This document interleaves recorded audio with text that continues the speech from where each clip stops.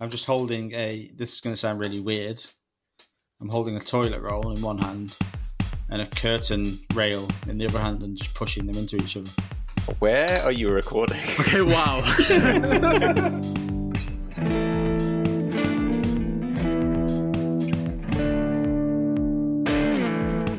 Welcome to episode 54 of the podcast, a chance for us all to escape the real world and talk a little bit of nonsense about music.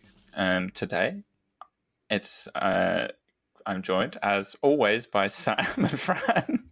Hi, Matt. Are you okay? Yeah, my brain just stopped working halfway through.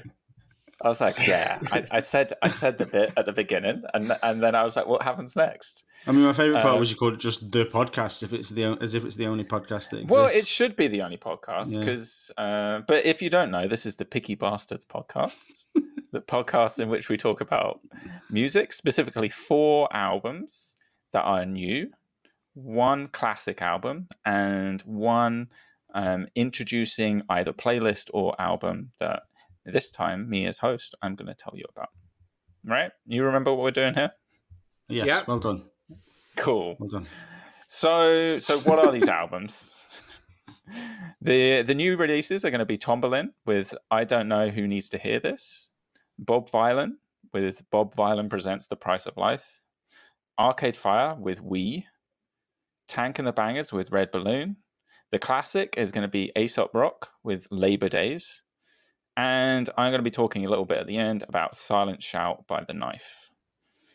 And so clearly it's Bob Vylan. I was going to say that, like, it's clearly Bob Vylan. It's clearly Bob Vylan. It's clearly a play on because Bob Dylan Yeah. and Villain. I mean, it's clearly not Bob Vylan. He's a villain, you see? Yeah. I was reading it like a violin. Yeah, no. which isn't even like spelled anything close to. You're having a horrible start to this podcast, Wow. just in terms of the words that you're saying. I just want to put that out there. But anyway, carry on. Well, I don't need words. Words don't matter. Love you, Matt. I love you, but it's It's the music that matters, right? Oh, okay. Oh, yeah. Anyway, so I've posed 2 questions to Sam and Fran, and we're gonna get use these questions to kickstart our I'm sorry, conversation. I can't stop laughing now. Carry on. Thanks. So we're going to start with a question for Sam. Yes. And so these questions are actually because I've done a lot of traveling recently and I associate music with traveling. So I've got 2 forms of transport that are maybe most appropriate. Sam, what is the best album to put on in a car?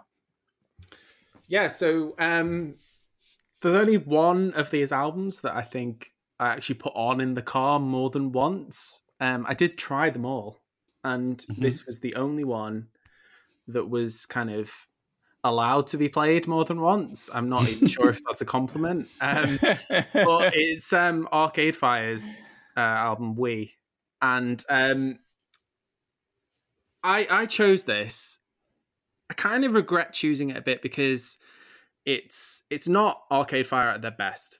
I don't think anybody is going to come to this album and go, wow, this is the greatest thing that this band has ever done. But I also think it actually does a pretty good job of like summing up like where they are in their career. You've got kind of like really soaring, uplifting moments, like The Lightning, songs made for like big crowds in like the venues that Arcade Fire play, and like, but then, and that's great in the car, and that's the sort of thing that I usually put on when I'm in the car. But then you also have some of the worst lyrics that I've probably ever heard. And I kind of feel like Win and the band think they're really like poignant, which is part of the problem because they're really not. There's a song that starts with like, I unsubscribe, don't believe the hype. And it's kind of like, that song could be something. I think it's End of the Empire, and it really isn't. The sort of lyrically, this album just really isn't the one, and it's really hard because I'm actually a really big fan of Arcade Fire, and I feel like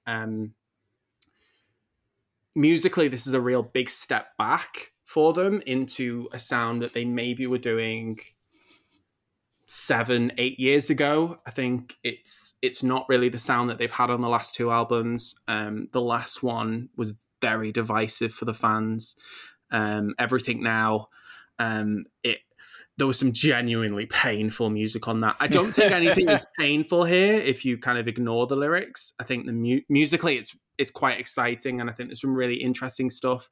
I really like Unconditional One, Lookout Kid. I think that's probably the best song here. It feels designed for their live show. But then that song becomes a second part of that song called Race and Religion, and it's like, the lyrics to that song are just so strange, and it's like, I want to be your race and religion. Like, what does that even mean? So yeah, I find myself in a weird place where I think personally I'll probably be the one that likes this album the most. They've returned to a kind of typical sound of them, and in some ways that's good because it's not some of the shit that was on the last album. But also I sort of go, but it's nowhere near as daring as that was. At least they were trying something new, where they've done this, but a lot better than this album. So it's like both of those things. They're kind of like U2 at this point. Like, they're a band where the music is just there to add a couple more songs for them to do in the live show. And I feel like those songs are here. I think The Lightning and Lookout Kid are those songs, and that's fine, but that doesn't really make a complete album, which it feels like they think this is. Yeah, so I think you two are going to absolutely hate this. So we're just going to go into that. Go on, Fran. What do you reckon? Oh, okay. Well, listen, anyone who's listened to this podcast or followed us at Picky Bastards in general, I've not been particularly shy about my dislike of Arcade Fire in the past. I'm pretty sure you guys think you already know where I've landed on this, and I'm pretty sure Sam chose it because he assumed I would hate it and he wanted to make me suffer. But you know what? I didn't mind this album. In fact, if I'm being honest, it made me realise I'd been wrong about Arcade Fire all along, and now I actually think they're the best band in the history of music. Okay. Okay. So I've stopped listening to Radiohead. I've stopped listening to The National. I've had my Radiohead tattoo lasered away. I've replaced it with an Arcade Fire one. I think it was actually the profound lyrics of the song where he keeps saying "rabbit hole, plastic soul" that did it. Or Sam's just mentioned the song where he talks about unsubscribing. I mean, I think he was really cleverly trying to sound really up to date at the same time as sounding like Jeremy Clarkson tweeting about YouTube. I don't understand how you couldn't love this album. But obviously, I'm being sarcastic. It's a total steaming dog turd of an album. I hate this band, and this is by far the worst thing I've heard by them. I think it sounded, the couple of things that it reminded me of. One was like, if someone made a musical about Coldplay in 20 years, this would be the music. But also, have you guys both seen The Office, the Ricky Gervais version? Of course, yeah. You know, when he has a band, I think they're called Foregone Conclusion, and there's a couple of times when they come back for the specials where they make a video of it, and it's just him in a t-shirt in a fucking building site. It reminded me of that as well. Like, it's that cheesy. And the biggest letdown for me, and we'll talk about Bob Vylan shortly. That was such an energetic album, and then it finished, and those plinky plonky keys at the start of Age of Anxiety came on, and I just lost the will to live, to be honest. There haven't been many albums in the history of Picky Bastards that I've been unable to actually listen to all the way through. Usually they were, the screamy death metal ones that Nick used to pick all the time. Yeah.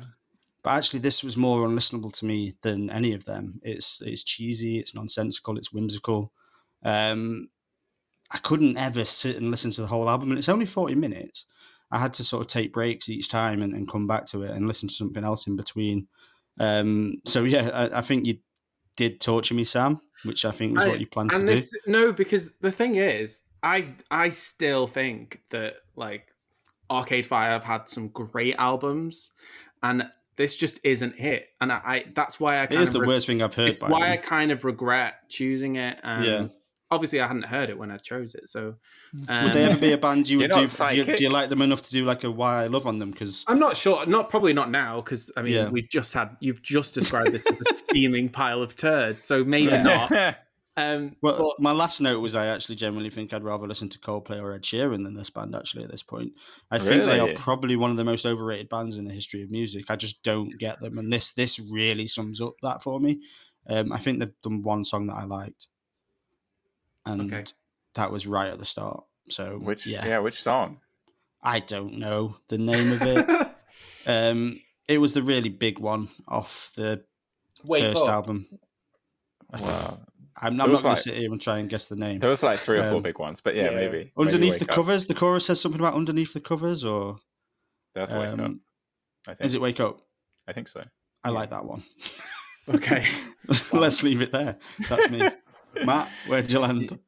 So yeah, I'm not gonna have too much dissimilar to say. It feels like there's been a recent run of artists where I'm just asking the question of why is this album existing? Yeah. Like mostly artists from the early 2000s, late 90s, like Placebo and Block Party, where they are making albums that are just aping themselves. I feel like originally Arcade Fire traded in nostalgia, and like a lot of their albums were about growing up, being a kid, becoming an adult, and things like that. And there was so much authenticity to it.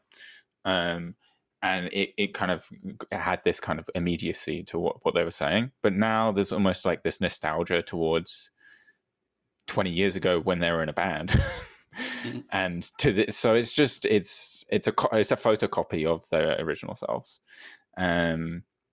There were moments that I liked, but don't think there was any song that carried an entire song that I liked. Like I think the last few minutes of the opening track, when the build at the beginning actually starts to pay off, I think is pretty good. I actually quite liked Unconditional too, but I wasn't paying attention to the lyrics. But I also have a soft spot for any time Regine is singing instead of Win. Just because he stopped singing, though, is that the main reason? Well, I think she often is like singing when it's a more interesting song. But yeah, like I didn't really listen much to their previous album. I give it a try and wasn't too interested, and I would have probably done the same with this one. Yeah. And their first 3 I loved, and Reflector I really quite enjoyed as well, which I know is also a more divisive album. But this is just this and the last one I would put in the same category, and it's quite sad now, really. Yeah. I do think, like, because it seemed like they were trying to do something different, going in a different direction. They had lots of interesting ideas and inputs for the 4th album, and then it's just now let's just do stadiums, and that's all that matters. But It's always just been plastic, bombastic awfulness. That's all I've heard from this band. I didn't mean to make those words rhyme, but they did. Yeah, that's I thought you were rapping for a second. Wow. Just had 2 words that came Bars out. from Fran right now. Yeah. That's actually one of the lines from Mr. Bombastic. Should we move on? Yeah, let's move on. So we're switching over to Fran now. For your main mode of transport, My only best album, best album to put on while you go walking. Okay, well, seeing as most of my walks right now happen really early in the morning as I'm trying to get my daughter to sleep in the pram, they usually often require quite a big shot of energy. So if we're looking at this playlist for energy, it can only really be the Bob Vylan album, as Matt would say. So I can't actually think of many albums that are more energetic than this that I've listened to in quite a long time. I think it's frantic, it's furious, it's relentless, and it has accompanied me on an awful lot of walks this month, like every other day probably. This has been my album to listen to in the morning. I think if you need to wake up and blast away the cobwebs, then there's not much better out there at the minute. So clearly I love this. I think it's a really incredible, interesting mix of genres. I think one of the comparisons that came to me was actually the Turnstile album, Matt, that was your album of the year last year. But I think it does what that album does in a much more British way, which appeals to me much more. It's not quite as shiny. It's a bit more raw, but it uses elements of punk. It uses elements of hardcore. It uses obviously elements of rap, but there's even like some dance and dub elements in there that just mean that it's always changing. I'm not going to go through every song that I like because I would have to take up most of this episode, but I think I know there's a little intro song, but the way it kicks off with Wicked and Bad, it's just such a hammer of a song. I love the verse about digging up Maggie Thatcher and asking her where the milk went. I think that's fantastic. It's just great.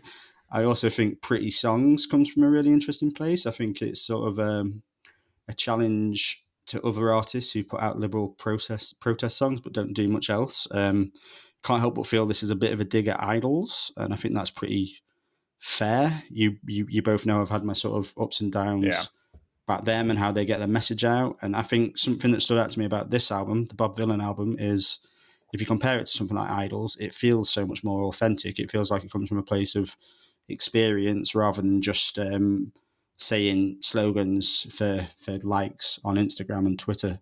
I think another really important point about Bob Vylan is they're not one note like maybe bands like Idols can be at times.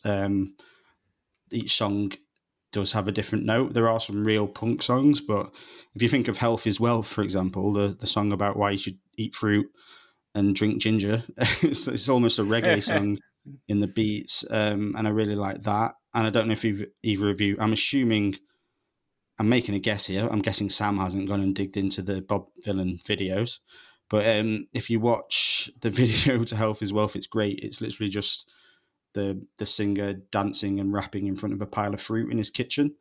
And to me, it kind of does everything that I think this band does really well. Like there's no frills, there's nothing over the top. They're just making good songs, keeping things quite simple and saying what they need to say. And yeah, I absolutely loved it. I doubt that's a surprise to either of you, but yeah, I thought it was fantastic.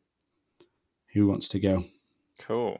I can jump in. I also thought this was a really interesting and fun album that just was incredibly engaging. I struggle to think of there have been few albums that have been quite so relevant as well. Like hearing them go through these kind of takedown of like right-wing government and how they undermine the working class, the monarchy, but also, like you said, the kind of inability of the left wing to do anything, just ineptitude. Having that just after like the Jubilee and also the Johnson surviving just the vote of no confidence and coming out saying everything's great still it's just been such like a weird backdrop to have this album too, and just be like this is just like they're speaking so many truths right now. Musically, like you said, it's incredibly diverse, and it reminded the big drums and the like in your face riffs remind me a little bit of the band Slaves more than anything else, I'd say. Okay. Which I know I feel like you've covered, but maybe before. Right? No. I think Nick was a fan, but we never actually got to them on the podcast, so I don't know them too well. I know a few songs, but I don't know them too well. Yeah, they're good. They have their moments, but I feel like this with the messaging is so much more effective. While a band like that, which is more like traditional punk, is more just trivial in what they're trying to say. And then, you've got other songs on here, which like Take That, which has more big beats on it, which is like Prodigy almost, and it's just relentless and in your face. I think to me the standout is GDP. It's just a fantastic song. But I think the overall, like you say, the comparison to Turnstile is actually kind of interesting because I think what you're saying is correct. It mixes a lot of genres really, really successfully, and it is very British and more, I'd say, more punk, and at times maybe a bit sloppier, and maybe a bit more uneven. But it's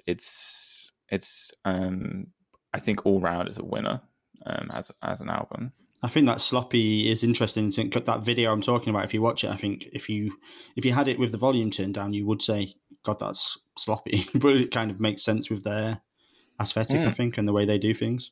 Yeah, it's much more punk. It's more, yeah. Genuine punks instead of Idols punks. Yeah. exactly. And yeah, Sam, what do you think? Yeah, I feel like we've listened to lots of things that the word punk gets mentioned, and like lots of punk adjacent things, and like the whole post-punk as a genre thing. And like this podcast has had all sorts of things like this. This is the only album that I've heard in any of that time that I would describe as punk. Like this is like relevant, direct to the point, actually saying something, and like hard hitting truths. Like it feels like the sort of album that I feel like you two would listen to and go like, Sam's not really going to like this, and yet this was so good. Like amazing. Because I'm sorry, that's amazing to hear. But because it is saying something and it's so engaging. I really like that you picked up on like the timing of this, Matt, because for me, like I was traveling home to go to a thing with my like family, and we were having a thing at the same time as the Jubilee, and it's like, and I'm listening to a song like Take That, which for me is the highlight. Like I could pick any lyric on that song, and like there's a lyric where it's like, wipe my backside with a St. George's flag, let the mother country get dick down. And I was like, they're actually like, they're saying so much, and it's so on it. And it's so kind of, it was so immediate for me when hearing it. That it's such a great record to listen to. I don't think it's for everyone. I do think there's people who would think that it goes too far. And I think I like that it goes far lyrically and not just, like there's people that the music won't actually be that outrageous, but then they do things like performances that are a bit outrageous, and they make it seem like it's more than it is. Whereas with them, you said that honesty, like, they are just putting it on the thing. I love that they talk specifically about the fact that like kids growing up and not having the right food in their diet, and like how that's a systemic thing. That you can tell that these are intelligent people. They're not angry people that are just saying things because it makes them seem cool. This is a very specific statement about specific things. And on the other side of that, Sam, they're not saying it just for attention. They're not saying it to make a point. They're saying it because they believe it, is what I feel with it. Like I love that. I love that bit where it's like that. There's like a interlude called like Censored, and then that goes straight into Turn Off Your Radio. I find that such a powerful moment because it's like it's just full of like bite and real energy.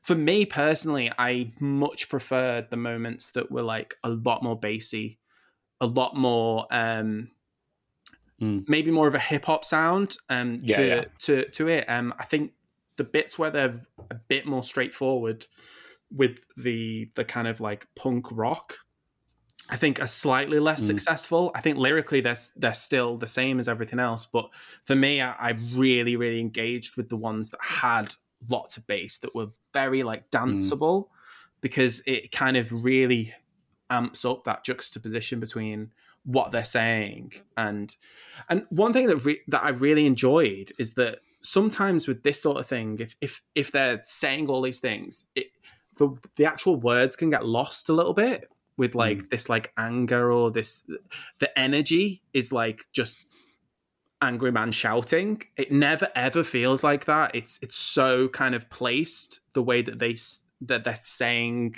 these things, and anybody who heard it would be able to understand it and understand exactly what they're saying at every point. There isn't like, oh, the energy is the point. It didn't feel like that. This feels like an album that you listen to. So I really enjoyed this. It's not at all what I had no expectations going in. So I did not know what this was going to be. And then it started and I was like, what is this? This is wild. I had a funny sneaking suspicion this was going to be the sort of punky, angry album that you did like. So I don't think it's weirdly, it's not angry, Because Well, it's angry, but it's not angry in that it's like every It's moment real. of it is screaming, but it's angry in that they are angry about Yeah. the world, and they're angry about what's happening, but they're presenting it in a way that doesn't sort of just, like you're saying, sometimes they just scream and get lost, but they don't do that. They make their point. Yeah. It's in a way that real people's experiences are being said in this music. So, and I think that's an important bit of it. To me, the music and the lyrics were both excellent. It wasn't like the kind of like the music doesn't really matter because we're saying something, which I get from a lot of other things. Whereas it really feels like musically, it really works alongside what they're saying, and it makes it much more engaging. Yeah. Amazing. Loved it. Finally got Sam into punk. We've done it. Yeah, well, is it going to open the gateway, or is this just going to be it? Absolutely not. Well, he's done his little dad rock, evolution. So maybe it's time. There's still time, definitely. Who knows? Right. Well, we'll go back to Sam. And is there an album on here that is maybe your favorite that isn't maybe Bob Vylan? Yeah, absolutely, definitely. So A$AP Rock, Labor Days. I listened to this walking home one day from work. Like I'd been listening to the playlist. I'd listened to a few of the other things, and I was like, I hadn't got round to this. And I genuinely had to like stop like in the street.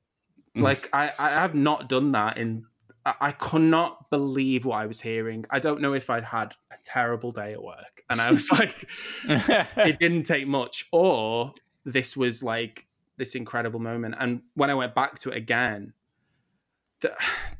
this is just incredible. I can't explain how much I loved this album. He's so engaging, his flow and the way that he builds these storylines and these lyrics is so engaging, and then the production is so it's timeless in that way that there was quite a few hip-hop albums of this era that I feel like did a similar thing where the production was so kind of relevant to the time and yet future-proof. I think it's really interesting that this came out. I'm sure this came out the week after the Blueprint, Jay-Z. Yeah. And I find it like fascinating this like year in hip hop, because I think there's a couple of other albums that were like really huge that year. I love the way that it's like this like working life concept album. But then every song has its own impact. The song No Regrets, that is just, the storytelling on that is just incredible. Like I've had to sit through so many Eminem albums and people tell me that he is amazing, that he's an amazing storyteller, that like white rappers, that he's the only Eminem who's amazing. Like, and I'm like, this guy is doing all of this and he's also not. He's managing to not be sexist along the way. He's managing to not say all of these offensive things and be this good. The main thing that it reminded me of was, and I could see the influence instantly, was that guy that's in Hamilton, Daveed Diggs, and Clipping. Yeah, I think his flow like is taken directly from this guy. Like there's so much, it's the theatricality with the way he like uses words, and I think that just really resonated with me. So this is the best classic that has ever been on this podcast, and that is I can't explain how much better this is than anything else. Better than Aretha Franklin.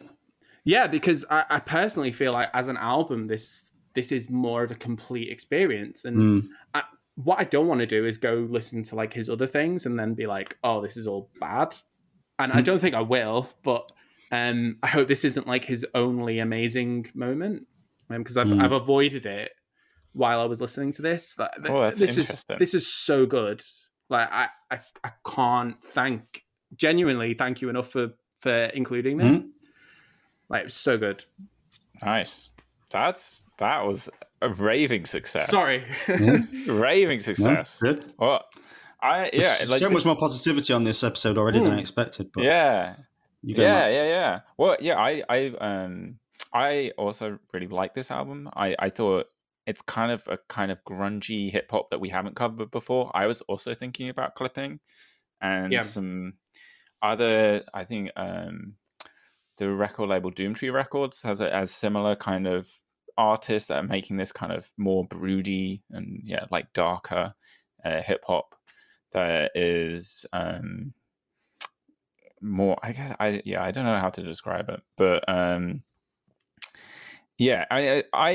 picked this purely based on the fact I saw a chart at one point where someone had listed him as the most lyrically diverse hip hop artist by quite a substantial way. And I'd heard one of the songs before off a different album, which I also really, really liked. So maybe some of the other albums are also good. But yeah, diving into this album specifically, it is just jam packed with like wordplay. His lyrical dexterity is kind of crazy because he is using all these different like rhyme schemes and things like that while managing the flow. He feels relaxed the entire time, even when he's going at like double time. And he accelerates and decelerates with such ease. It doesn't feel like he's exerting himself while doing doing this at all. And so I really enjoy like his voice. But then, as Sam was saying, the beats are also really, really, really great accompaniment to it because they're also super dense and they're super layered. Yeah, and so it feels very cinematic. It reminded me, the like more modern comparison of this, it feels like the way that LP builds stuff for Run the Jewels. It feels also very like kind of old school, but also like has all these different layers and it's very intricate. And so I think I wouldn't go as far as Sam. I was a bit much. Sorry. Yeah, I did thoroughly enjoy it. I do think it's like my regular complaint. The album's over an hour, only just, but it's a bit long, and especially when it's so dense. It's a lot. I can imagine this album being quite intimidating, and it is again because it's quite dense. I can also imagine. Like the first few times I listened to it, I wasn't like I was hooked into a few of the songs, but I wasn't hooked into the album as a whole. But there are also some, like I was hooked into some specific songs because some of the songs are also just bangers, like Daylight with I think Daylight's great. It's I feel like I've heard that before, and I think it does stand out from the album a little bit, maybe too much. But I think it's great. It was a great album. I was really happy to dig into this, and I am going to listen to a little bit more of A$AP Rock.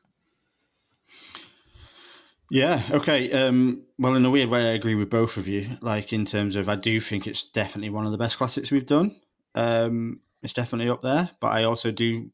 Matt used the word dense about 412 times there. Yeah, and that's good because it's in my notes. The word dense is the word I've used most. I think my issue that I had with this album this month was that I don't have the time or the energy to sit down and really listen to everything he's saying.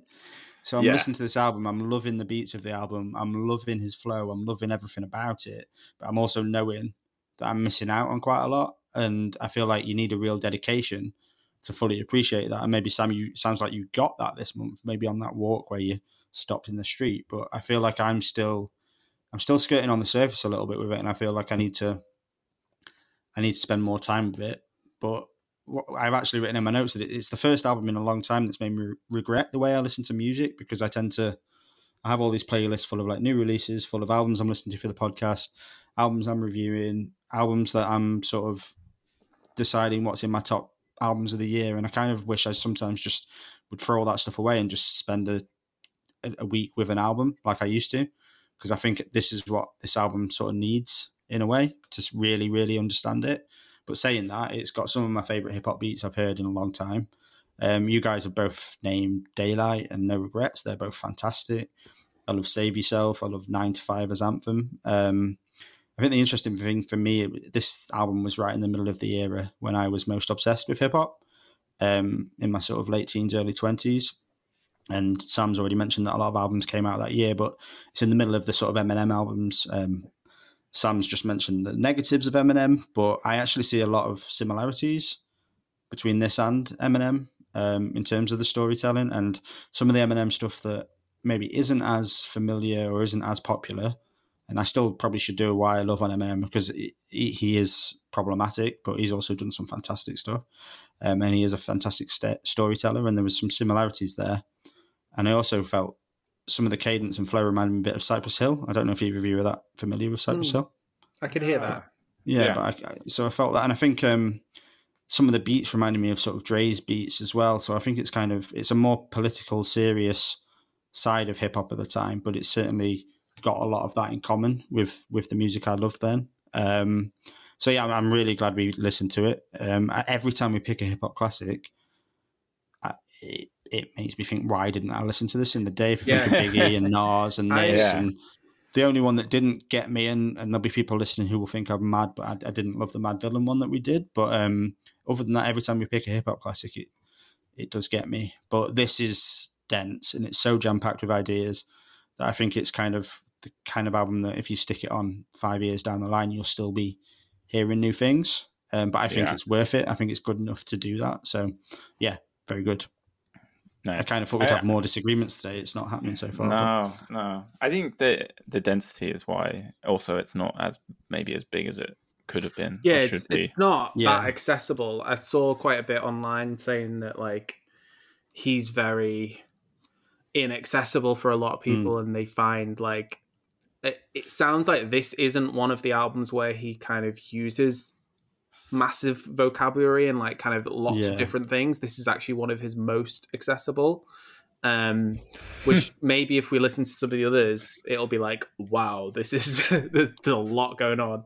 I did a similar little Google because I was trying to understand the sort of him and Eminem, because there is some real beat like influence. Yeah, that's why I mentioned him. Yeah, I was trying to understand what came first. So I was doing a Google and I found this little like Reddit conversation where people were arguing about how pretentious A$AP Rock was compared to Eminem, and then others were saying, well, Eminem is very basic compared to A$AP Rock, and it's kind of that thing of, is it I don't think it's pretentious. I didn't find it pretentious, but I can understand why people would see it that way. But maybe if you're having that direct comparison, like literally song for song at the same time, you can get that. But I'd be interested to see if any of us like the other things, because if we haven't really engaged with it, don't know. Yeah. Normally, one of us would have dived into the older stuff now. It makes me feel really ashamed, because, like, I would tell people like, "Oh yeah, I like hip hop music. I like rap music," and then the actual people that I'm talking about, it's like I don't know anything. Like, I'm so out of it. I'm like, who is this person? And then I listen to it, and I'm like, why have I never listened to this? This is incredible. I think A$AP Rocky's got a lot to answer for this, because people think it's the same person. You feel like you're missing like a part of history, and then there's he's clearly played a big part in a lot of other people's careers, like as an influence, and we don't know that until we listen to it. So yeah Cool. Well, I might jump in now and talk specific. I'll start with Tomberlin with the album I Don't Know Who Needs to Hear This. And I think I'm hoping the next two albums we'll have a little bit more to disagree about. And so I thought this was a very nice album. I liked the voice. I liked the atmosphere. It's very kind of light piano, and it leaves a lot of space, which I think worked in a lot of the songs. But you get like 2/3 of the way through the album and you realize that the album's kind of just drifting away. For me, albums like this, I find it's like it's very folky. For me, for an album like this to work, I need to get like a literal visceral response. I want it to give me goosebumps or to feel like I get a gut punch for me to be really engaged with it, which I know is a super high bar. I'm basically wanting it to stop me in the street, like A$AP Rock did for Sam, and it doesn't do that. It's barely there for a lot of the album. I feel like Sunstruck is maybe almost threatens to do this. It has a nice build. It feels like it's going somewhere, and then it peters out. And then just as it's kind of about to drift away into nothingness, and then I say this album is just not even worth listening to, there's a couple songs at the end which I think are worth my time. And so that's Stoned and Happy Accident as a pairing are really, really nice. I think they'd make a stellar EP by themselves. And specifically Stoned is I think is clearly the best song on the album. It has these really cool rolling drums, and her voice is just so much more oomph compared to the rest of the time. And then Happy Accident has this really hazy and rich guitar, and I feel like there's a specific pull off for the guitar that I really liked the way it sounded. But I'm really digging into aspects of the songs because that I needed that to get me through it and to re-listen to the albums.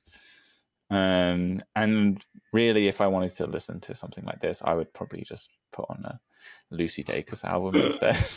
Yeah. So that's where I felt with this. It was it's a nice thought, nice idea, but there's other better stuff for me. Okay. Who wants to go next? Let's go, Sam. I'll go. Yeah, I think I wrote down really enchanting voice, which in this genre should be a really positive thing, but it's kind of a given.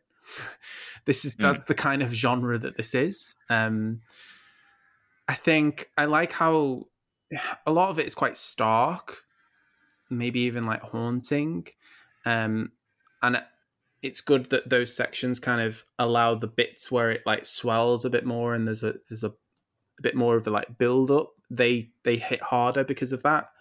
I like, there's a song Starstruck, I quite liked that one. I like the instrumentation on it, but yeah, I kind of agree that this album has been done, and that it is being done by other people slightly more engagingly. I think the comparison to the likes of Phoebe Bridgers does it in a bit more of a rocky way. Lucy Dacus is a good comparison. I like the way it uses saxophone alongside the acoustic. Stoned is by far the best song, and for me feels like the finale. And then it's so climactic, that song. And then when I'd look down at my phone and just assume that the album was going to end. Then there's 4 more songs, and for me it just doesn't work because it feels like the album has really reached a peak, and I wonder if I'd have enjoyed it more if it really just built to that moment, because it's so much better than everything else around it. That then I just don't feel like the last few songs really kind of fit. Maybe if they appeared before, I'd enjoy them more, but yeah, I kind of end up feeling let down by the end of the album. So yeah, it's kind of just there. on this playlist, it was just there. We've got some big sounds going on, and big diverse sounds, and this was very kind of one note. Yeah, Well, that's kind of where I landed. We definitely have our first not the first. We have a disagreement, but I think this is a fucking astonishing album. It's pretty much to say it's pretty much a textbook example of my taste. So I would have expected people to think I would like this. I don't know if you'd heard a Debut I review. No. On paper, that was something that I should also have loved, but I didn't really get into that. I tried. So I thought by including this here, it would force me to listen enough that it might grow on me, because she's got a real sort of cult following. So there must have been something there. But I didn't need any time to get into this album. You guys have both picked out the same standout song, but I totally disagree. The first time I heard the opening song, Easy, I knew I was going to love this album. I love everything about that track. I think the percussion's amazing, the piano, the slow build, and I think just the chorus is fantastic. In a way, it actually reminds me of the National song, although I think the voice will be more palatable to people who don't like the National. And there are, you've both hinted at there being clear influences, and you've actually both mentioned people that I've got on my list here. Obviously, Phoebe Bridgers is an influence, and this album is more sort of, it's got a more pop element than the last one. It's got a bit more of a Phoebe Bridgers tone to it. But actually, I think Collect Caller and Happy Accident remind me more of the work that Phoebe's done with Boy Genius than they do her own music, which is, great. I don't really like Julian Baker on her own because I'm not that keen on her voice, but Happy Accident sounds like a Julian Baker song to me. I also heard some Angel Olsen influence. And I don't know if either of you know Alayla Diane, but I could hear that. But all of that's not to say that this album felt derivative or samey to me. It felt quite distinct. I think the way she uses the piano and the way she lays the percussion had some really interesting dynamics, as well as the use of strings. This is you both gonna love this after everything you said about it, but this is actually album of the year contender material for me. It's surely not. Yeah, absolutely. It's definitely in my top 5 or 6 of the year so far. I knew you'd like this. You're so very predictable, but like this, I love it. I absolutely love it, and I bought it. I've got the Bob Dylan as well, so we've got two records on this playlist. But I bought this. I always buy my records from Record Culture, and I emailed him about halfway through the first time I heard the first song because I knew how much I was going to love it. So, but I think there are 3 songs that really elevate it. I think I've mentioned Easy. There's a song called Tap, which I think is the 3rd song, which is just incredible. It's really different. It's kind of got some influences I've not heard before. I think that's a really special song, and I think it shows off like her invention. And I also love the closing song, which is the title song. It's just a great way to end an album. So yeah, I was blown away. I expected Sam to like it more than he did. I didn't expect Matt to like it at all. But I did like it. As in, it was nice, but I just think this is being done by other people much better than this. It didn't. I don't know that it is. Like, I think it's kind of. Do you not think this is way so not at the level of someone like Phoebe Bridgers? But it's different to Phoebe. There's only a couple of songs on there that it's not that different, really. It's different in that Phoebe Bridgers she's aiming for a different sound, I think, and it's kind of, there are a couple of songs on here that are very Phoebe Bridgers, but then there's a lot that Phoebe wouldn't do in terms of the sort of more paid back stuff. Maybe it was the rest of the playlist because other things are so kind of on it and direct. Yeah. I think for me, this is my genre of music, isn't it? So it's kind of it stood out to me on the playlist. Whereas I can imagine it getting lost in quite a big sounding playlist. But I love it. Well, you also dig into this more, so you see the nuance in this. Well, for me, I'm like, the times that I'd put on a Lucy Dacus album would be the same times I'd put this on. It would be, this is better than anything Lucy Dacus has done. Yeah, I know you don't like her as much. I do. I like Lucy Dacus. I love the last album, but this is better than anything she's done. It is. Just is. Sure. And also, she's Tomlin's supporting Angel Olsen when I go to see her in November. So I think I might die that day. I might actually die that day. Yeah, that would be a good warm up for the show. It's like, you don't want someone to upstage the main event. So. Well, she won't upstage Angel Olsen, but she will be a very good warm up. Yeah. Right. Should we talk about the last album? Who wants to start us off for Tank and the Bangers? Shall I start? I'll start. Go for it. This album sounded like someone squeaking over music that's made for Sesame Street.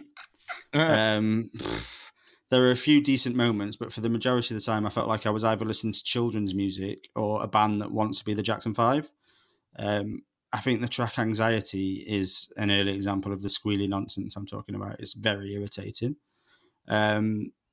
Oak Tree sounded like it was going to be okay for a little while when she was actually singing, and then it's really ruined when she starts squeaking again. So I quite like the chorus of that song, but then it doesn't get any better. What the fuck is that Marge Simpson song all about? I mean, why does she sing in that voice during that song as well? And there's Café du Monde is one of the most cheesy, intolerable songs I've heard in quite a while. There was a few songs. There was Communion in My Cup, No ID, Stolen Fruit. They were okay, but they didn't make up for how annoying songs like Big and Jellyfish are.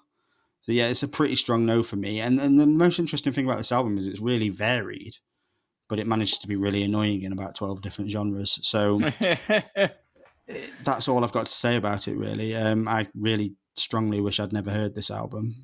It wasn't as bad as Arcade Fire, but it was close. My picks have done well with you today. Yeah. Nailed Smashed it, mate. Yes.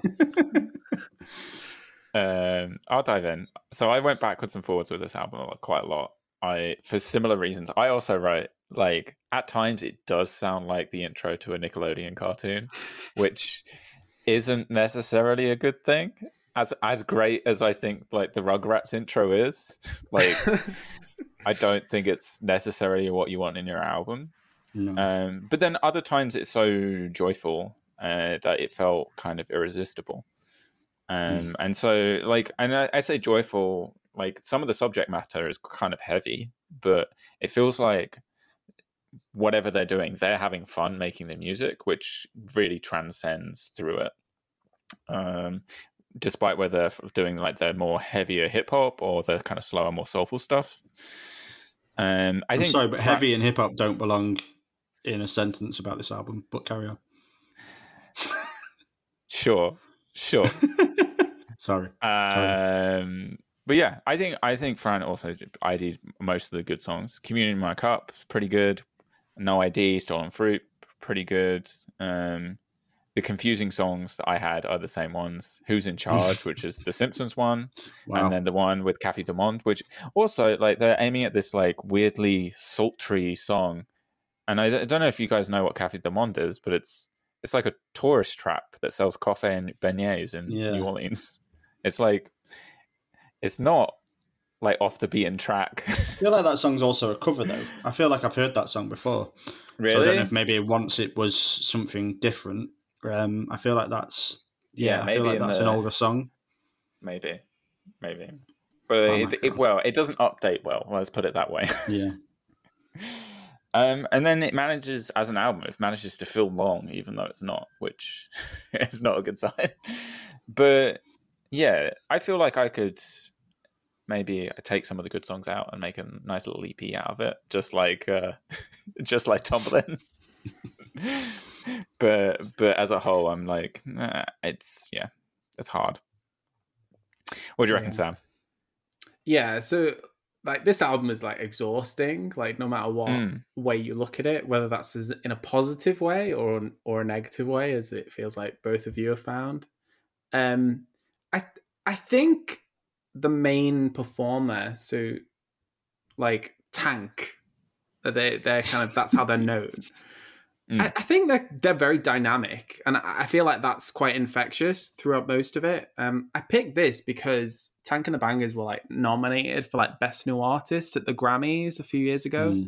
I had no idea who they were. I listened to the album at the time, and I was like, "This is just utterly insane." And then this, I was like, "Oh, they've got a new album. I'll pick this. I'll actually give it some time."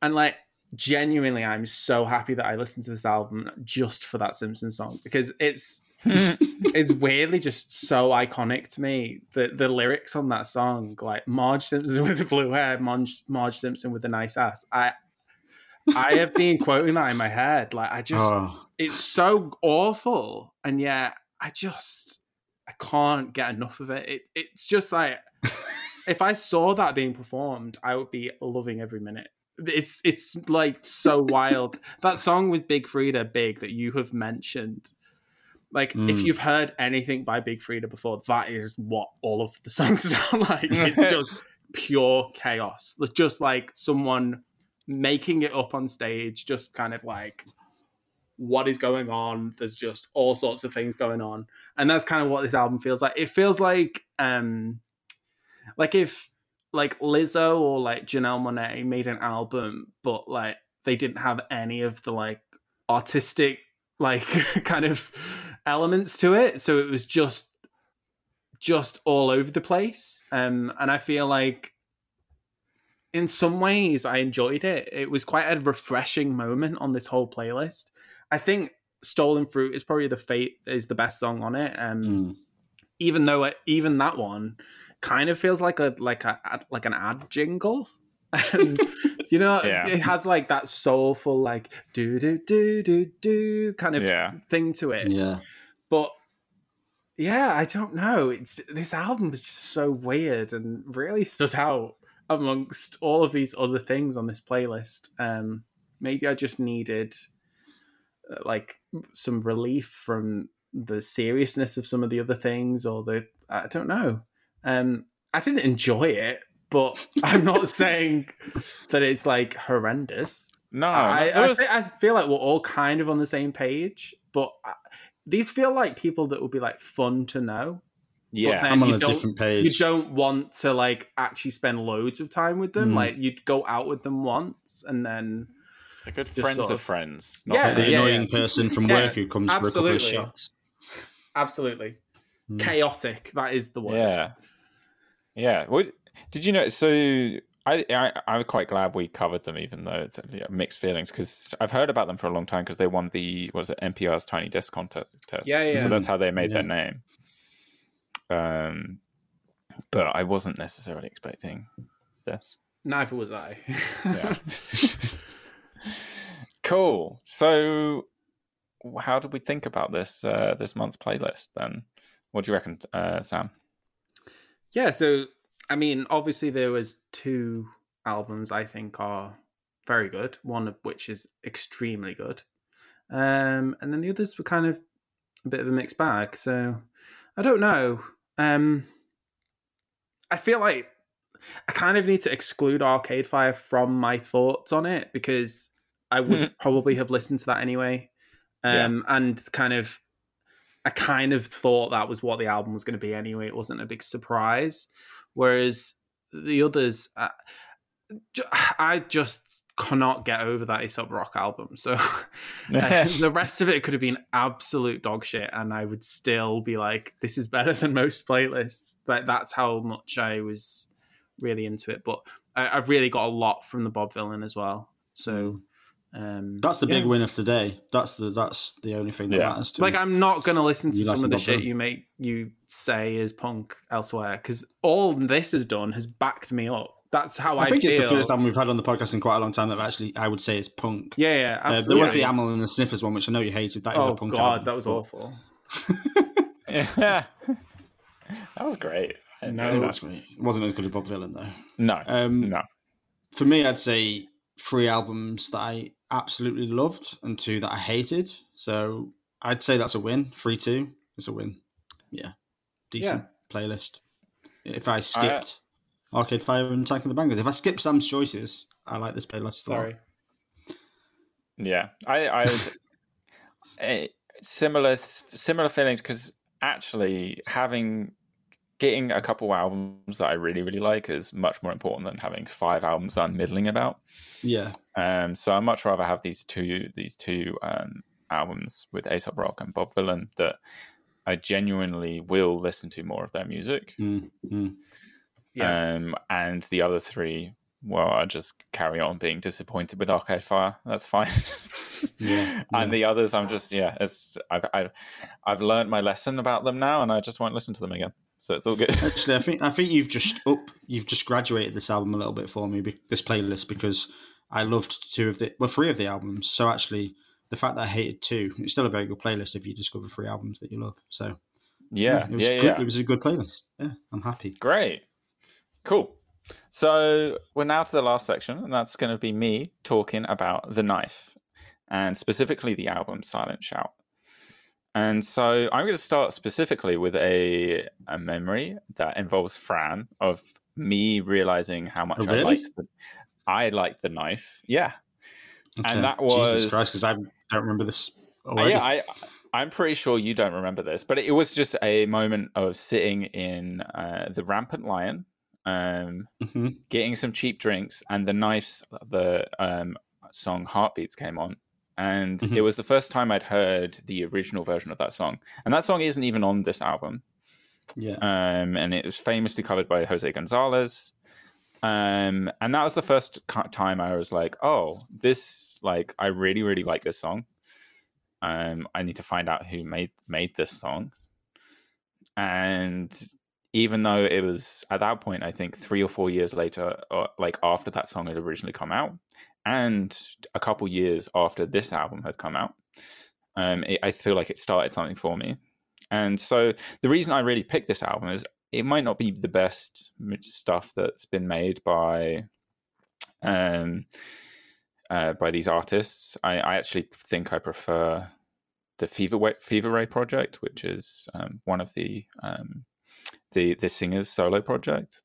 But this was one of those albums that kind of opened up a genre for me and like really kind of broke open electronic music for me a little bit and created space for me to start to explore that in a way that felt safe, because it was so close to like the indie rock and the indie synth stuff I was already listening to. And so, yeah, like shortly after being in Rampant Lion in Manchester, I figured out who it was and then started like following up and then listening to this album. And like some of this is their third album, Silent Shouters, and their previous albums are also very good, but this one had so much more of a tone to it. It's weird. I'm not sure like how you guys are going to feel about it, specifically Fran, I think, because of the voice. The voice is very like specific. It's very Is that why you shrill. brought in a memory about me to make me have to sort of... Yeah. So you got to feel nostalgic first. But the voice is very shrill, and that's before it's even like modulated into this kind of weird ethereal presence that's in all of the songs. And it adds this kind of non-human creepiness to all the songs. But it means, I feel like it's been used much more as an instrument than much of the stuff I'd really been listening to at that point. And so this album, like, even though it's predominantly electronic, it has so much emotion conveyed throughout, and it all feels very, like I said, it's creepy, but it's also very visceral. And again, it's an album that uses space in a really, really interesting way. And I thought it was, for me, I was interesting to listen to the Tomberlin album, relevant to like to bookend this, because I thought Tomberlin started to use space in interesting ways, but I found it really not interesting because when you use space, you got to then drive something home, I find. And I think this album really uses the space to have it like as a counterpoint to these emotional anchors at the center of the songs.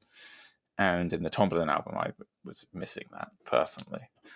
But yeah, so this, like I was saying, this stark backdrop throughout the album, in songs like The Captain or Marble House really, really stand out. And then you also have other songs which are just pure chaos, like We Share Our Mother's Milk. And then for me, Silent Shout is maybe the best start to an album, maybe, or up there for me as like of all time, because it starts off slow, it builds you in, it builds this massive crescendo, and it's conveying everything about what this album is. It has moments of chaos, it has moments of just pure energetic release. It tells you what kind of genres you're going to go through, and so I think it's like a really well done introduction. And so, yeah, like why this album? As I said, it's maybe not my favorite stuff done by them, but really after this, I was then able to follow up on specifically what other projects they were doing. I was also able to look back at other things which I'd been listening to, or like my parents were listening to, like Gary Newman, and have a new interest in it. Things like Kraftwerk, which I tried to listen to prior to listening to this album, then made a lot more sense.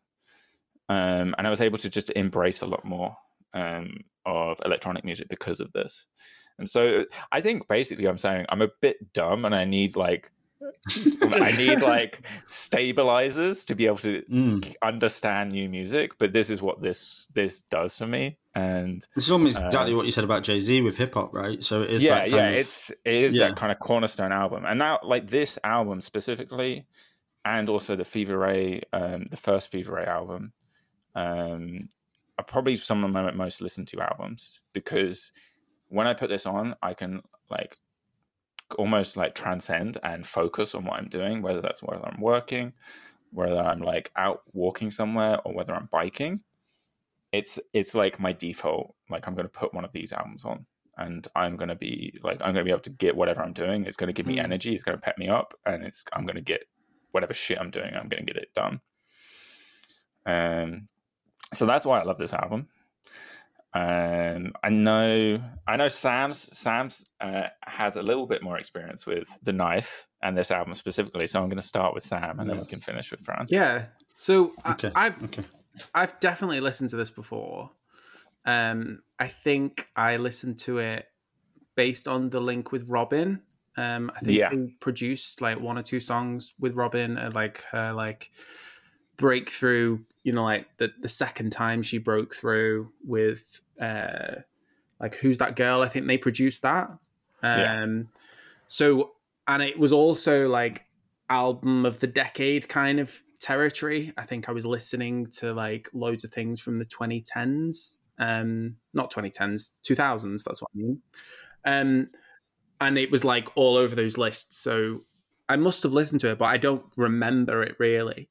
This is so like engaging, and like that song you mentioned, We Share Our Mother's Health.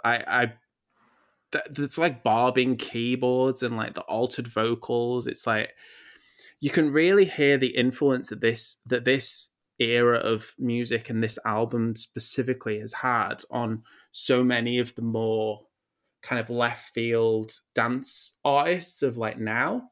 I think someone like Georgia that we've done on the podcast, you can hear exactly the influence from this era of the electronic music, where it's like they're taking it up another level from the stuff that people were doing in the 90s into the new world again. And that idea of like it being like this otherworldly sound, like it's not a human sound that you get from most of this record. And I really like the wild moments. Like the whole time I was just picturing you like dancing to this, like with like the cool kids at like uni who like liked this sort of music, and that's clearly not the memory you've just talked about, but that is how I pictured you in my head. I didn't hang out with any cool kids because in my head this was at the time like, and even after when I first heard this was way too cool for me. Like this is way too much of kind of like the dance records that the cool kids listen to. I'm still on like pop mode. But my final note is obviously that Fran is going to absolutely hate this album. There's no way you can come on here and be honest and say that you like really love this. I would be shocked. And I can say that it's not my comparison to Georgia is really the nail in the head. Yeah, exactly. Nail in the coffin for that. You just both of you compared it to a lot of artists that obviously I don't really love, and it's hard, whenever someone brings a Why I Love, you want to try your best to like it. If it helps, I did like the song Neverland. I feel like I could stop there and not say anything else.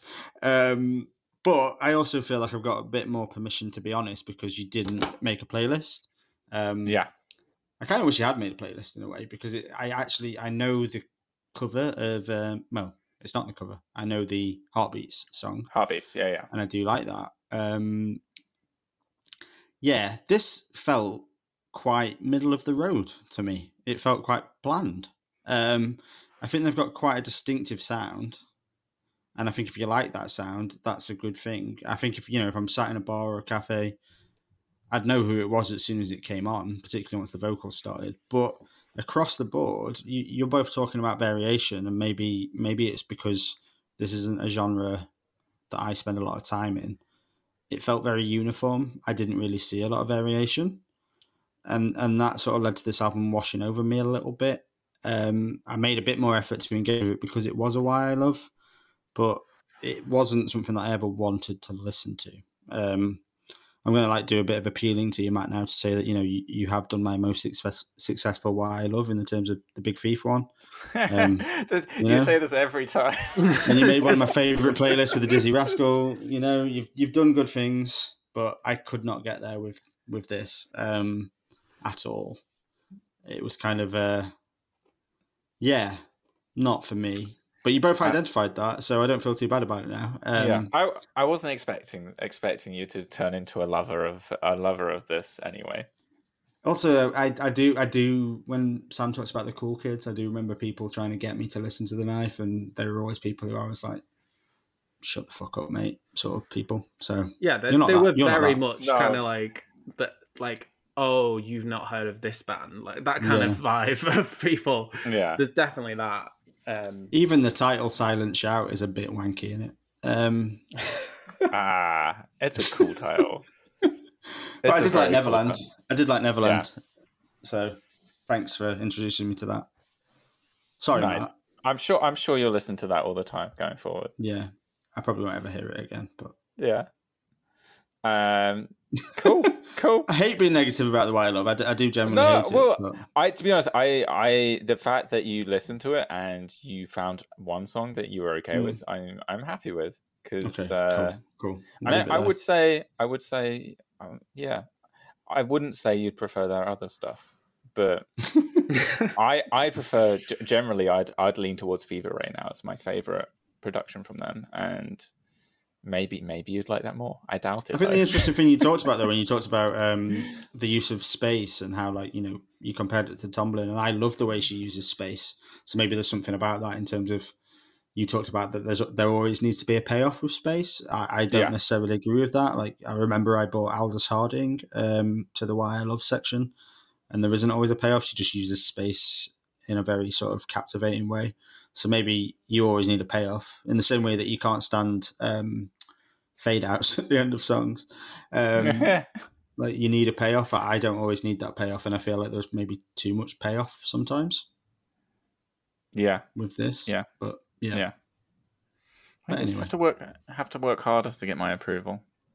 Okay, fair play. Cool. So we're done.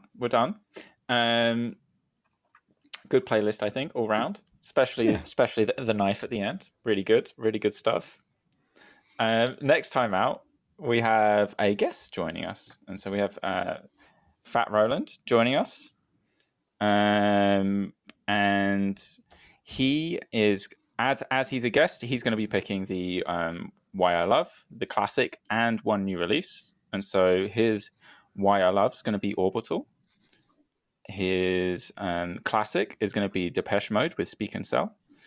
And the new release is going to be Moderat with More Data, but spelled with a 4. Because it's cool. Why not? I picked for a new release Polika, I think is how it's said, with Madness. What did you go for, Sam? I picked 12 Carat Toothache by Post Malone. You said that so quietly, as if you were ashamed. Yeah. And I've picked Preacher's Daughter by Ethel Cain. So, yeah. Cool. Well, so if you're fed up of listening to us, but also want to carry on paying attention to music, you can check our blog on pickypeas.com. And then we'll catch you next time. Bye. See you next time. Bye.